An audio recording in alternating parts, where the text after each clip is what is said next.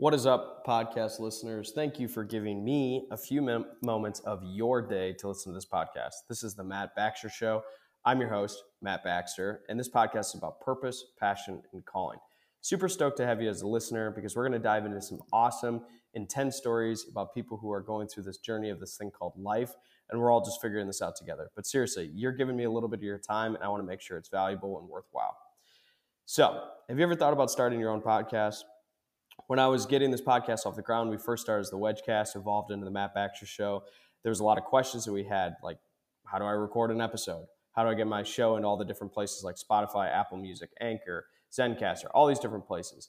And yet it just seemed very, very complicated. But the simple thing for us as we began to navigate the waters is the answer to every single one of these questions, was really simple. It's Anchor. Anchor is a one-stop shop for recording, hosting, distributing your podcast. Best of all, it's 100% free. Yeah, free. And it's ridiculously easy to use. And now Anchor can match you with great sponsors who want to advertise on your podcast. That means you can get paid at podcast right away. In fact, that's what I'm doing right now. Yeah, making money. Okay, it's sweet. It's easy. It's not a big cheap plug on an ad, but it's just simple and easy to use. So for us, it's one of the best parts about it is we can do it entirely remote or in studio. So you can record. You've got that really, really high, high in the sky person that you're going to have as a guest on your podcast. You got to do it remote. Anchor is easy to use. You got people who are willing to come to your studio, your house, your office, wherever you're recording it. Boom, Anchor. Love it. Simple and easy to use. So if you ever want to start a podcast, make money doing it, go to anchor.fm/start. Join me in the diverse community of podcasters already using Anchor. That's anchor.fm/start. Can't wait to hear your podcast.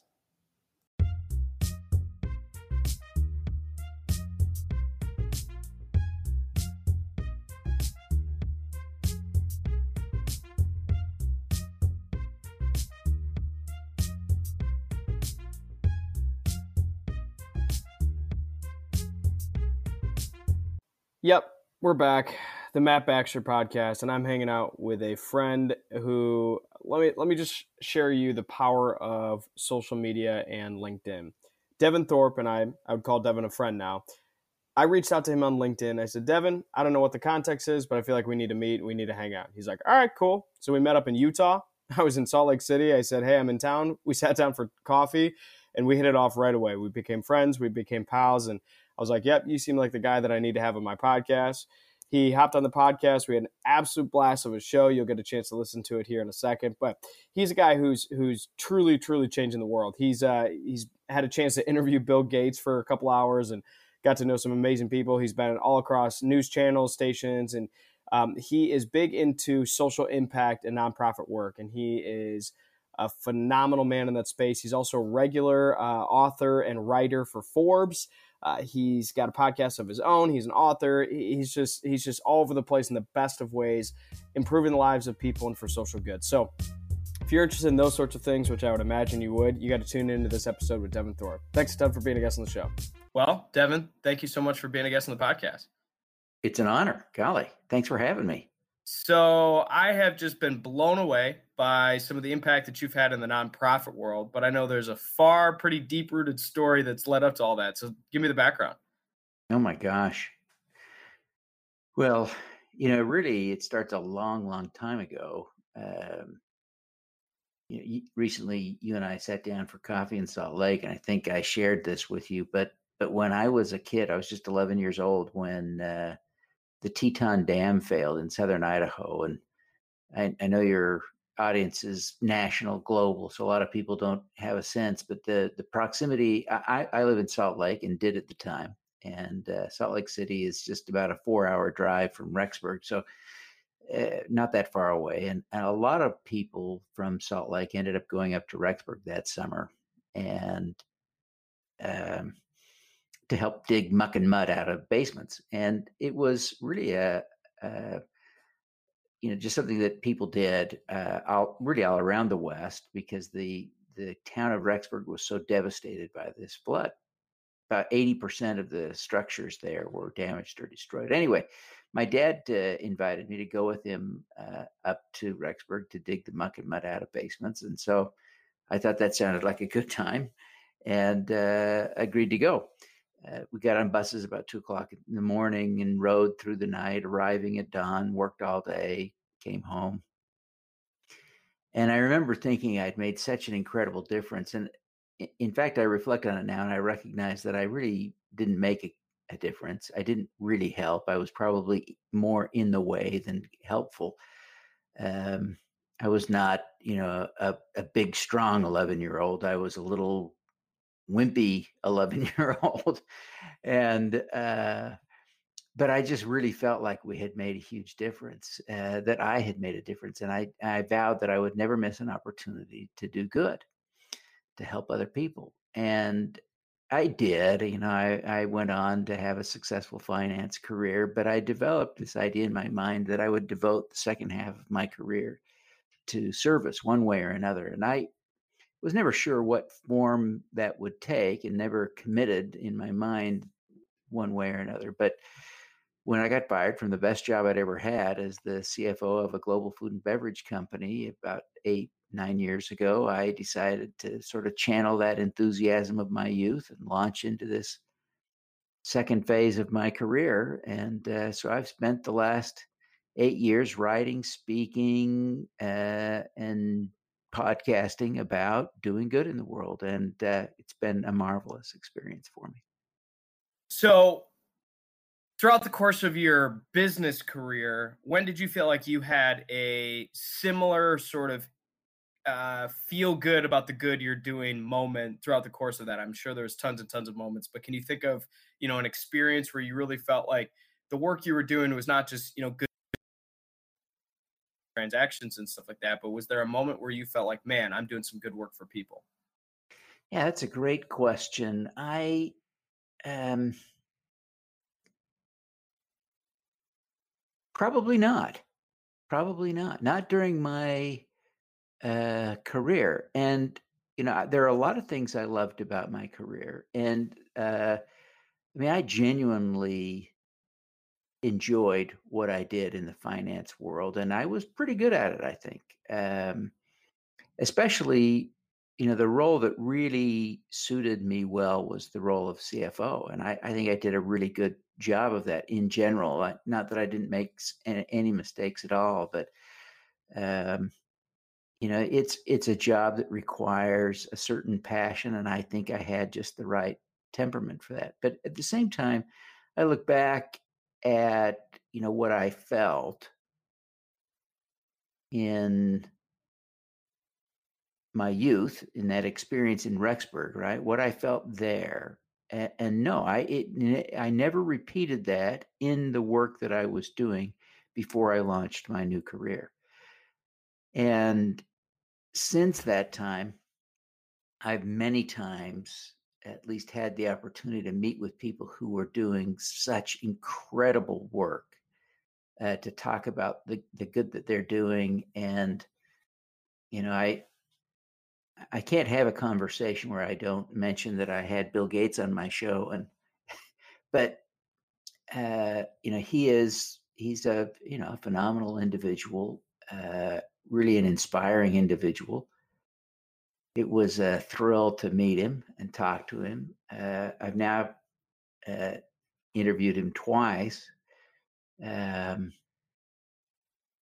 but there are countless people who have comparable passion, and in many ways, greater impact. That may be a little bit difficult to measure, but just extraordinary people. And that has really inspired me and left me just feeling so incredibly good about the work that I do now. You say most of the work that you do now is, let me rephrase that. Do you think the good that you feel, this positive internal feeling is micro, sort of impact, or macro impact? And what I mean by that is, Bill Gates is working through the process of solving polio, right, as a Yep. macro idea, whereas there are plenty of volunteer or nurses or doctors who are solving individual case by case basis. So, do you feel a greater sense of impact by the micro or the sort of macro big solvents of things? Well, that's a great question. And what I would say is, I'm absolutely convinced everyone who cares about solving problems in the world needs to work on both.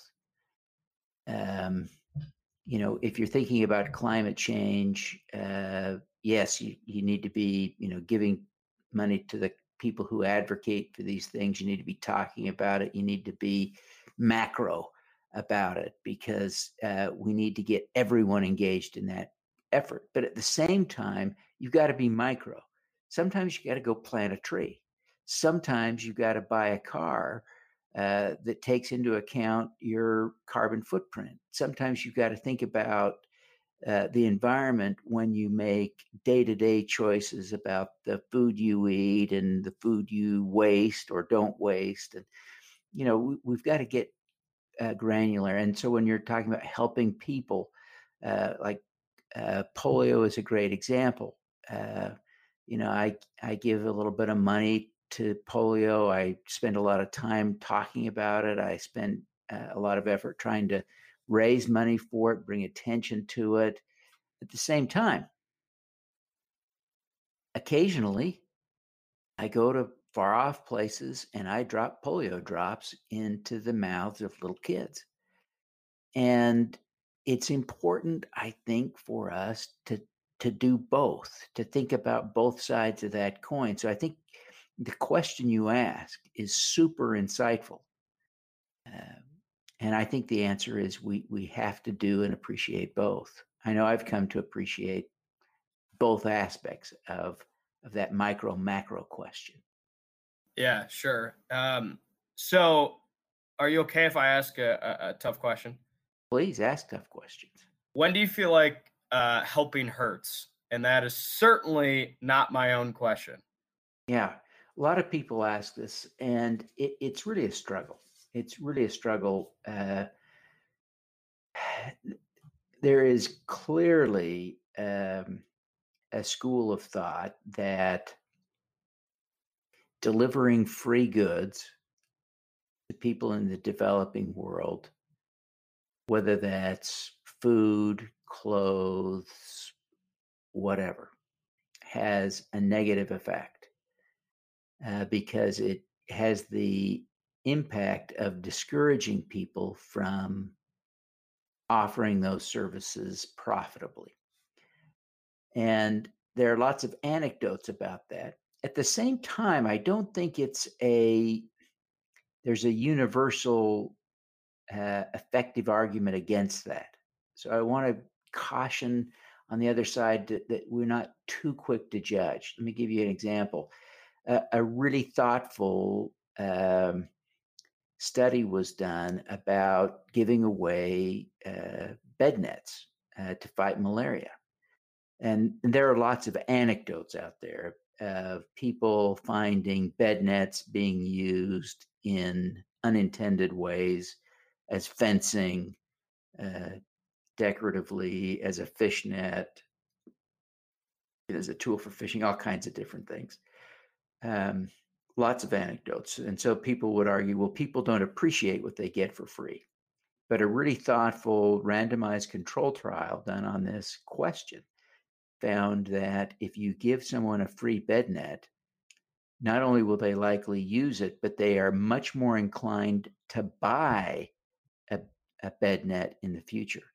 So it doesn't discourage people from buying, doesn't negatively impact vendors of bed nets. It positively impacts vendors of bed nets. So these are complex issues. I would say that as a general rule, I wouldn't take stuff. For instance, it's really common for people in the United States to travel abroad and gather up a bunch of stuff from their friends, fill up suitcases or even container loads of stuff, and take it to the developing world and give it away. And I'd say, one of the things that happens oftentimes is that people take stuff they can buy in the developing world. Uh, we sometimes think of all of Africa as being like one giant village on the Masai Mara, right?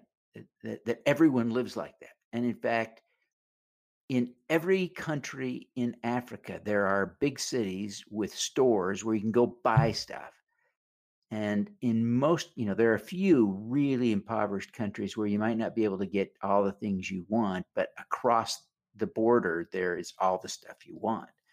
Um, it's just much better to go, gather up money, go to Africa, buy that stuff. And if you have to give it to people that can't afford to buy it, and that's often the case, just, do the country the courtesy of buying the stuff there instead of buying it here and shipping it across and then giving it away. So Yeah. that's kind of my take on that question. But it's a great question, and I really want to discourage people from judging too harshly because, boy, I don't think we know really all the times, all the impacts that we're having, good and bad. Totally. And I think we can make a lot of assumptions that when somebody with the best of heart is trying to help, even if there is a slight negative byproduct, I mean, I think there's worse cases in the world to be Yeah. thinking through that. So, yeah, totally Yeah. agree. So let's talk about impact. You just mentioned you see, we don't really know the impact that we good or bad. What impact do you want to have? Well, there are three areas that I like to focus on in my work, um, and they're rather macro. One is uh, the eradication of extreme poverty. The second is improving global health, and the third is fighting climate change. And I want to see those problems solved in my lifetime. And I hope to live a long, long time. But in my mind, the deadline for resolving these issues completely is 2045. And I think with climate change, the nature of that problem is such that we can't solve it by then, but we can put ourselves on the path towards solving it, right? If we completely move off fossil fuels and improve our food supply and a few other things by 2045, we may still be experiencing the adverse effects of climate change in 2045, but we will know that we will be on a path toward reducing global temperatures and creating a more stable environment on the planet. I love that. And then what about the micro side of things? So you're looking at the macro perspective. What about the Yeah, micro yeah. additions to those? So in the micro sense, I want to be engaged in all of those things, right? I want to be doing my part. Uh, Environmentalists sometimes get criticized because they're not kind of doing everything they should. And I try pretty hard. I want to be clear that if you follow me around for a couple of days, you're going to say, Devin, I counted 33 ways in which you didn't do the optimal thing for the environment. But I drive an electric car. I eat a vegan diet. I recycle as much of the stuff that I consume as I can. I really try to avoid food waste, which is really that's probably the most underestimated uh, impact on the environment that there is. That is food waste, right? Because there's so much energy that goes into producing food. If we don't eat it, that all that energy is just wasted. So that's an important takeaway. But with respect to global health, I continue to look forward to opportunities to travel, to do things to help people in that regard, and same with extreme poverty. This year it's been a great year. I've been able to visit 7 countries, including Mexico and Guatemala and Honduras, and in those opportunities had opportunities to see and in some ways help to address these issues on a micro level as well as a macro. That's powerful, impactful, and I also want to say thank you because you're much better than I am at being so mindful of those things. That's fantastic. I Um, try. I try. so my favorite question in the whole world is the question around what gets you out of bed in the morning the most. And I think you've touched on uh, that in a couple different ways as well too. But one of the reasons I love that question is because it gets to, yes, the deeper why, but also like the day to day of, okay, I got to get up and I got to go do this. I got to go do this. I got to go do that. And I think it's a very insightful questions that just, it's one of my favorite things on the planet to ask because it just dives very deep into who the person is. So I'd love to know your answer to that. As a practical matter, it does shift. It does change day to day, right? It's not the it, at that moment where you're literally trying to do I have to get out of bed now? That moment of decision every day, it's going to be, at least for me, it tends to be different. It isn't the macro so much as the micro. You find yourself looking for, okay, what do I need to do this morning that I will enjoy doing to get out of it? Oh, that's going to be great. I better get going. Whether it's recording a podcast with Matt Baxter or whatever other thing that you're doing in the day. So that's going to be worth being ready for. That's going to be worth getting out of bed for. And so I look for those micro moments that inspire me, and it's different every day. I love that. I love that. So you've had the chance, you touched on this earlier, and I think this brings it full circle. You had the chance to spend some time with Bill Gates and talk to him, sounds like on multiple occasions. And you're somebody who I think is just as mindful and has just as much of a day-to-day impact as somebody like that as well too. What is your one piece of advice for every person practically going forward today on how to have a great influence and help people? What would be your Well, my advice doesn't matter. Let me tell you what Bill Gates said, because that's so much more interesting. I asked him about his superpowers, and he really identified two or three. One is his team building skills, and I would say to everyone that you can't overestimate the power of collaboration.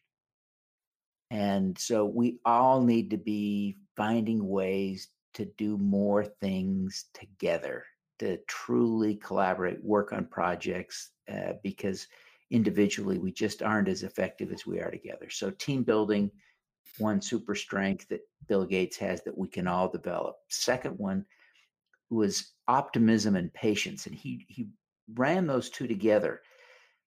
And we got on this topic a little bit because he was talking about creating a new vaccine for polio. And he started working on this 8 years ago. And when he started working on it, really everyone thought that polio would be eradicated before we could implement the new vaccine into the cycle. Because when he started working on it, there were just, 300 cases a year of polio in the whole world. And so it's not like there's rampant polio. To the opposite, there's just a few places where. So anyway, people were saying we won't need it. Well, 8 years later, we're going to have this year over 100 cases of polio still in the world, and it's proving to be one of the great problems that we have is what's called vaccine-derived polio, and his new vaccine addresses that problem perfectly. That's why they wanted to create it. And now we'll have this tool that a lot of smart people said we would never need. Now, in fact, we're going to need it. But it was his kind of that forward vision and his patience, his willingness to say, hey, if we don't need it, we don't need it. But let's spend the next 8 years or 10 years, whatever it takes to develop this vaccine, because we'll be glad we did when we're done, probably.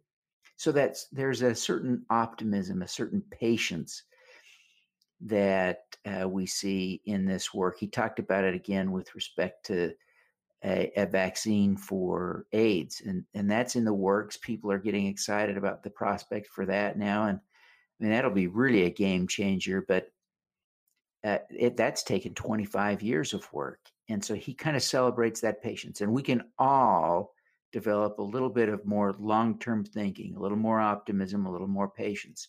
Those are skills I think we can all develop or improve on. And then the third superpower he talked about was his money. and clearly, at the scale he has money, it is a genuine superpower. I mean, it's very Batman-esque superpower, right? The billionaire with the lair superpower, but he's built his lair is the headquarters of the Bill and Melinda Gates Foundation in Seattle, and it's a magnificent facility full. There are 1,000 employees there working to solve the world's big problems. It's amazing. That's his billionaire lair. But all of us have some money, and I'm absolutely convinced that our money is kind of a superpower. When we use even our most modest resources to do good in the world, it leverages our good intent. It leverages our good actions. And when we align our good intent, our good actions with our money, it really becomes powerful. And, you take your average family with a $75,000 income, you say, could you give 3% of that to charity? And he'd say, well, yeah, so that's $2,250. And you say, could you donate some time around that project? And suddenly you realize, wow, with a couple $1,000s and a couple 100 hours over the course of a year, you can really make a difference. You can have an impact for You sure. can have a real impact. And so that's one of the key takeaways I have. You don't need to be a billionaire. If we make just the commitment to do a little, we can do a lot. I love that. That is one of the best ways to go and take on the day you have with not as much money as you think and just a little bit of time. There's some great things to be done. Boy, I totally agree. Totally agree. Love that. Well, Devin, is there anything else you want to leave the audience with? No, except that I would encourage everyone to subscribe to your podcast because it's awesome. You've got really inspirational people on all the time. And so people ought to definitely be pulling you up. I found you on Spotify, but you can find you on Apple, iTunes. It's not iTunes anymore. Apple Podcasts. You can find you, I'm sure, on Stitcher and on Google Play. But people ought to be subscribing to your podcast. Just great content. I love that. Well, thank you for the shout out. Should be shouting out you. But Devin, thank you so much for being a guest on the podcast. It's an honor. Thank you.